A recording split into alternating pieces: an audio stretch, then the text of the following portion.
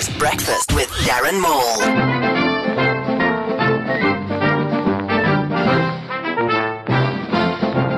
A minister in the presidency now claims that the signal loss at last week's State of the Nation address was a glitch. Yes, signal loss was a glitch. The speech was a stitch. And Eskom is a bitch.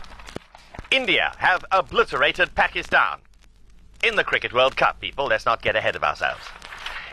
If you're slightly depressed that it is Monday and it's back to school and back to work, take solace in the fact that at least you're not one of those people who still says things like, yeah baby, groovy, or yakshamanj, or I like.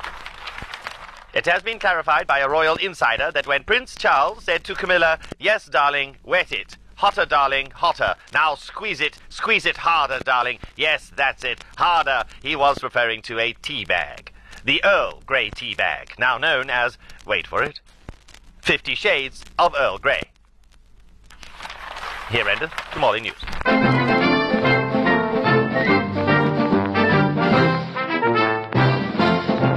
Darren Maul. Every morning. Waking up in the morning. East Coast Breakfast.